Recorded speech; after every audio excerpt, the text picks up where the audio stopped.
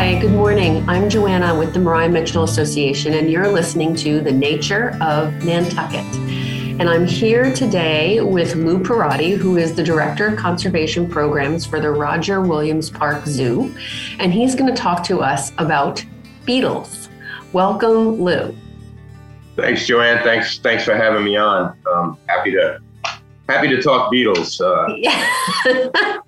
So can you just give us a little bit of history and background? I mean, I will share that I know you have a long-term relationship with the Maria Mitchell Association, and we've done this beetle project together.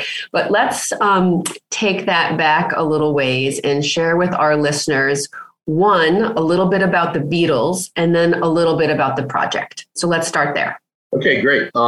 It's the American burying beetle. It's a carrion beetle. It's the largest of the genus Microphorus, which are burying beetles, who actually find a fresh dead vertebrate item and will bury it underground, strip it of fur and feather. They secrete anal and oral secretions on it that basically keep it embalmed, keep it from rotting. It wards off any fungal and bacterial growth. Just amazing. They're little chemical factories. And they use that resource to rear their larvae on. So they lay the eggs once the carcass is prepared. They lay the eggs nearby the carcass. Once the larvae hatch, they're about as big as a grain of rice. And the female beetle will carry those to that carrion item, place them on the carrion item. And at that stage, the larvae aren't strong enough to chew on their own. So they actually stroke the mandibles of the adults to solicit feedings like baby birds. So these beetles show some of the highest biparental care in the insect world besides social insects, which is really fascinating. They're quite large. They're about 35 millimeters big. They are federally protected by the United States Fish and Wildlife Service. They were listed as endangered, but a year ago they were downlisted to threatened due to pressures out west. The beetle has disappeared from 95% of its historic range. So it used to range from 35 states from the East Coast all the way out to just east of the Rocky Mountains. The only place you can find them in the entire eastern half of the range now is on Block Island, Rhode Island, right off the coast of Rhode Island, a small little island. And then there's 5 states that have populations in the Midwest, South Dakota, Kansas, Oklahoma, Nebraska, and Arkansas. So our little Block Island population is the only known genetics of the species in the entire eastern half of the range. It was listed as endangered in 1989, and a recovery plan was drafted for the species. And that recovery plan, part of that was, of course, maintaining existing populations, bringing some into captivity to see if we could captive rear them, and then conduct reintroduction initiatives in former pieces in historic range. And ours being on an island, that's where Nantucket came into play. Nantucket's very similar to Block Island in habitat type, the fact that it lacks a lot of competition for that carrion, like mammalian scavengers. There's no raccoons, skunks, fox, or any of that on Nantucket, as there's none on Block. So it just fit all the criteria of a perfect release site. So in 1994, the U.S. Fish and Wildlife Service approached us, the Roger Williams Park Zoo, and asked if we'd like to be the facility that breeds beetles for this Nantucket reintroduction. And back then, it was like, oh my God, insect conservation. This is unheard of. This is like cutting edge stuff, and it's probably this was before the pollinator crisis and all this good stuff. So, I saw the value of insect conservation because, biologically, the value of insects in the ecosystem is, invaluable for sure. I mean, without insects, we would be knee deep in rotting things. We wouldn't have food. They truly are the little things that run the planet. So 94, we got our first colony at the zoo. We began to captive rear them. And that's when we started to take them on to Nantucket. And we would do annual releases of beetles, and the numbers varied as to how well we did captive breeding them. And we've gotten a lot better at that over the years. We've learned a lot. A lot of the original protocols were developed by an Andrea Kozel, Dr. Kozel from the Boston University, which a lot of her protocols we still use to this day. So then we released over 3,000 beetles on Nantucket from about 1994 to 2006. And then we stopped putting beetles on the island. And then we went to a 2-week kind of trap monitoring session where we would just monitor for absence and distribution. Any beetle we caught, we'd pair them up with males and females, and we'd give them a quail or a rat to kind of bolster reproduction. And we started to see our population not only growing, but distributing all over the eastern half of the island. Typically most of our sites are out in the middle moors, on Nantucket Conservation Foundation properties, Mass Audubon properties, and land bank properties. So thanks to all those partners for sure as well. And then once we started that extensive monitoring phase, that's when we really started to partner with Mariah Mitchell. And they've just been great because, I mean, you're all Nantucketers. You know how hard it is to find housing out there in the summertime. And, you know, that's one valuable in-kind asset that Mariah Mitchell always supplied to the project, was allowed the researchers to have housing to come out to do this extensive trapping and population monitoring that needs to be done if we're going to make this project a success. So, and with that, I've seen a lot of Mariah Mitchell natural science interns go through the program, our project, out in the field, and many who have become naturalists and wildlife biologists themselves now, which is really, really nice to see, and many that I still keep in contact with. And so it's been great for all of us. And again, we value our partnership with Mariah Mitchell and in their dedication to science and all things Nantucket. Yeah. Lou, tell me, what do these beetles look like? And if someone was walking along the moors or any of the other natural trails around the island, would they see something like this? Typically not. They're a nocturnal beetle.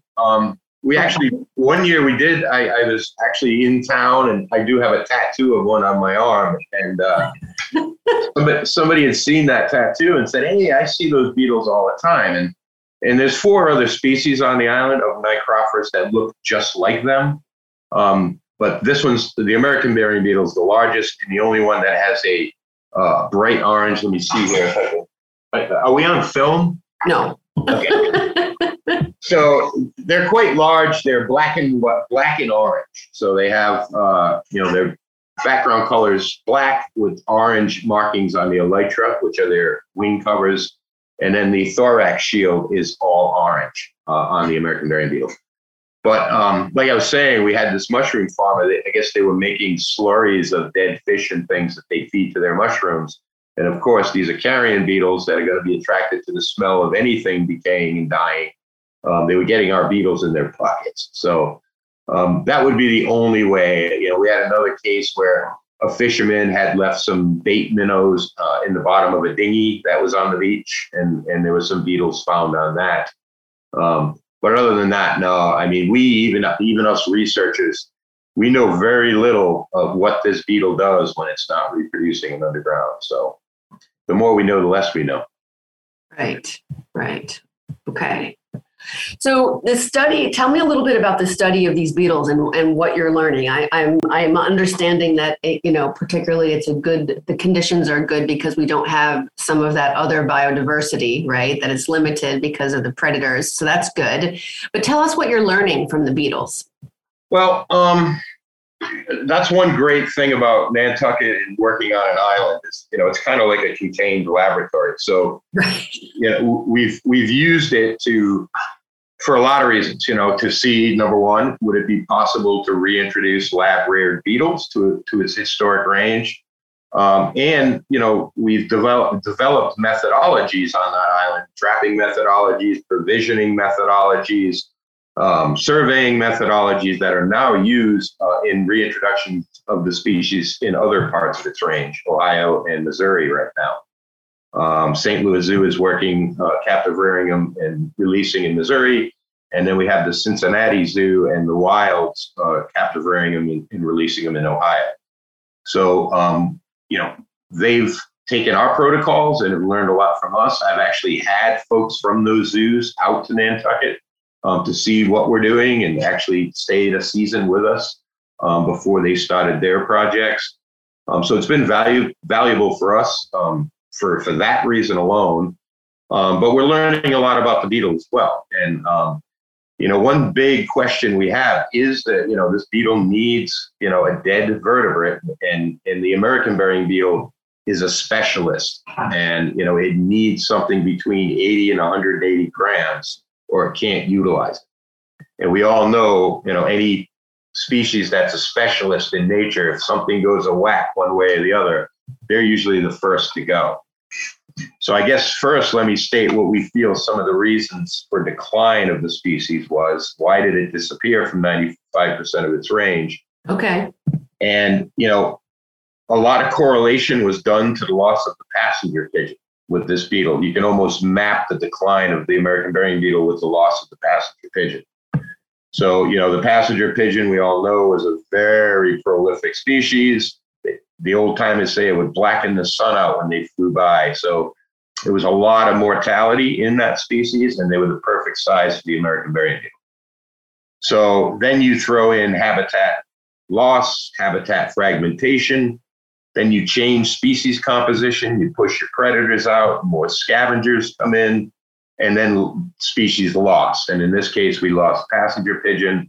In the east here, we lost heath hen, which used to be all over the islands, which would have been a bird that would have had mortality in chicks. That would be the perfect size for the species. So now you have, and even out west, Carolina parakeets, grouse, those kinds of things. So now you have less habitat, fragmented habitat, and then you have less resource and more competition for that resource. So the insect loses. And then you throw in modern-day stressors like pesticide use, nighttime lighting. All these things just kind of exasperate its loss, sadly. Wow.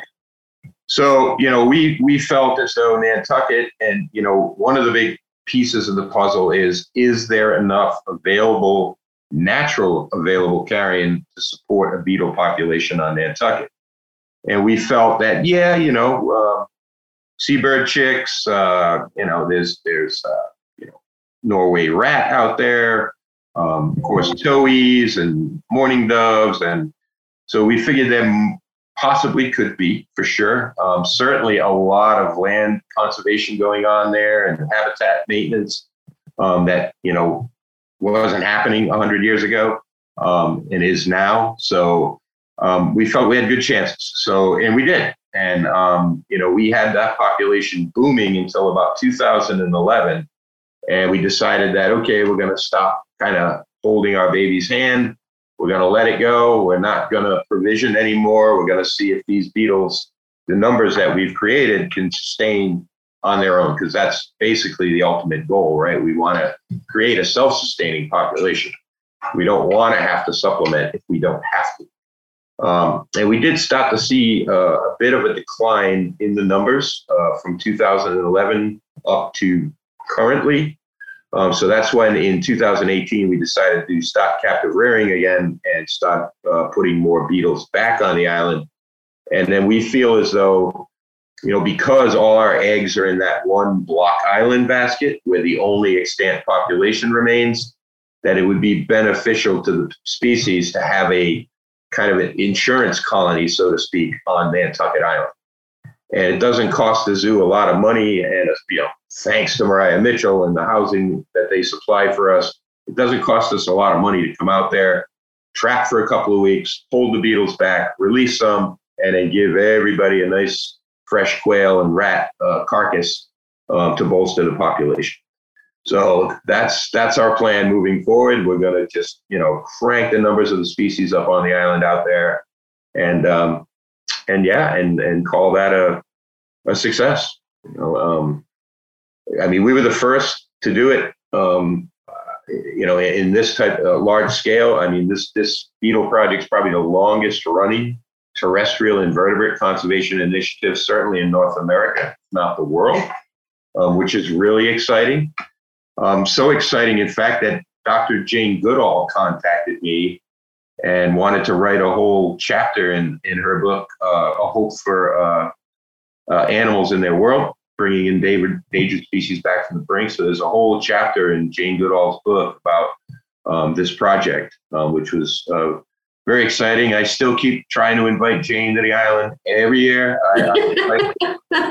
I invite her out there, but she's a very busy lady. And then, of course, sadly, COVID. But I'm not giving up. We're going to get Jane out there to see the project one of these days. She loves the Beatles. She writes me letters all the time, asks me how's the project, how are the Beatles. She just really adores it, which is great. You know, it gave the project international recognition and fame, which is really Sure. really. Sure. Well, I can imagine that the beetle is important in her line of work as well. Absolutely, absolutely. I mean, it's a high-end recycler. You know, I mean, again, without species like this beetle, we'd be knee deep in decaying, you know, biomatter for sure. So what other types of studies are there with regard to this beetle and in terms of its other potential uses? Because you just brought that up, right? Like, you know, are there, you know, studies that are involved like with using it in terms of garbage or, you know, landfills or, you know, where are the applications? Yeah, interesting you should ask that. Well, before I go into how it could possibly benefit us, you know, we did do a study, a really unique and cutting edge study with Purdue University on the island over the last couple of years. We're using stable isotopes. That's all we have to do is take a tiny little clipping off the elytra of the beetle, and they can tell us what that larva, when that beetle was a larva, what carcass it was reared on. Wow. So they could tell us what they are utilizing in the landscape, which was a piece of this puzzle that we never knew or ever thought we'd ever be able to measure. And, wow. And not only did we do it on Nantucket, but we did it on Block Island as well. And that's given us some extensively valuable information. And that can be applied to selecting release sites based on, you know, what species that they're utilizing and important to them as reproductive resource. So we're really excited about that. We got another year of that to go on Nantucket as well. We're going to collect samples again this year. And then as far as, you know, I've always said those secretions that they use to prepare that carcass, somebody needs to look at that. And that's certainly beyond my pay grade. That takes a, you know, quite a brain power and know how to do that. But from what I understand, Oklahoma University is now working on that. So we're actually going to help fund that project. They're looking at uses for, you know, the way I see it, I mean, from what I've seen it can do to carcasses, I mean, this stuff can manipulate and melt bone, which is really interesting. I mean, I could see it used, you know, for battlefield wounds, gangrenous wounds, you know, keeping wounds from getting infected. I could see it being made into maybe a spray that can be sprayed in like meat packing plants or, you know, to keep bacterial growth down. I mean, I think the implication of uses for this stuff could be once we can figure out what's in it and how to actually harvest it and manufacture it or whatever process it's going to be. I think it could be very, very beneficial in so many ways. Well, yeah, I think, you know, beetles in general are kind of like the backbone of biodiversity, right? They are. I think there's more species of beetle than all plants and animals combined. Right. I mean, I think that, you know, our current culture is certainly on top of kind of bringing those practices back to especially like regenerative farming and some of those other applications. Absolutely. Absolutely. And so, Lou, tell me when you're going to be on Nantucket this summer. We have always targeted the same time every year, and got many people listening to this show probably have run into the Beetle guys, the Beetle team, with our weird boots in the morning. Usually we're at the green getting coffee. But we usually, mid-June is Beetle season. So usually around the 14th of June. And then we trap right through until like 23rd, 24th. And then we do all our releases and provisioning right at the end of that trap session around the 23rd, 24th. And then once we provision everybody, we go back for 1 day, 11 days after the provisioning event to dig up 30% of those broods to just kind of gauge the success of that particular provisioning event. Are there larvae? What stage? How many? And then from there, we can extrapolate what our F1 population is going to be for the year. And then we go out and do a 1 week quick late summer trapping to catch those young, newly eclosed beetles, mark them, and then that gives us an overwinter survivorship number for the following year. So, Okay. the ones we mark in the fall, we try to re-catch as many of those as we can in the first spring trapping of the previous year. Well, excellent. Well, thank you for coming on our podcast today. I'll let our viewers, I'm sure our listeners rather, are happy to know that if they see you out there, they know you're doing good work. And we'll look forward to seeing you in June, Lou. Absolutely. We'll be in touch for sure. And every member of the public has been always invited out to our releases. And, we would love to have you out there, and we'd love to share this amazing project with the folks in Nantucket. Well, we'll make sure they're informed. I hope so. If you have been listening, I'm Joanna Roche with the Maria Mitchell Association. Our podcast is called The Nature of Nantucket, and we have been speaking with Lou Perrotti of the Roger Williams Park Zoo and an expert on boring beetles. Thank you, Lou. Thanks.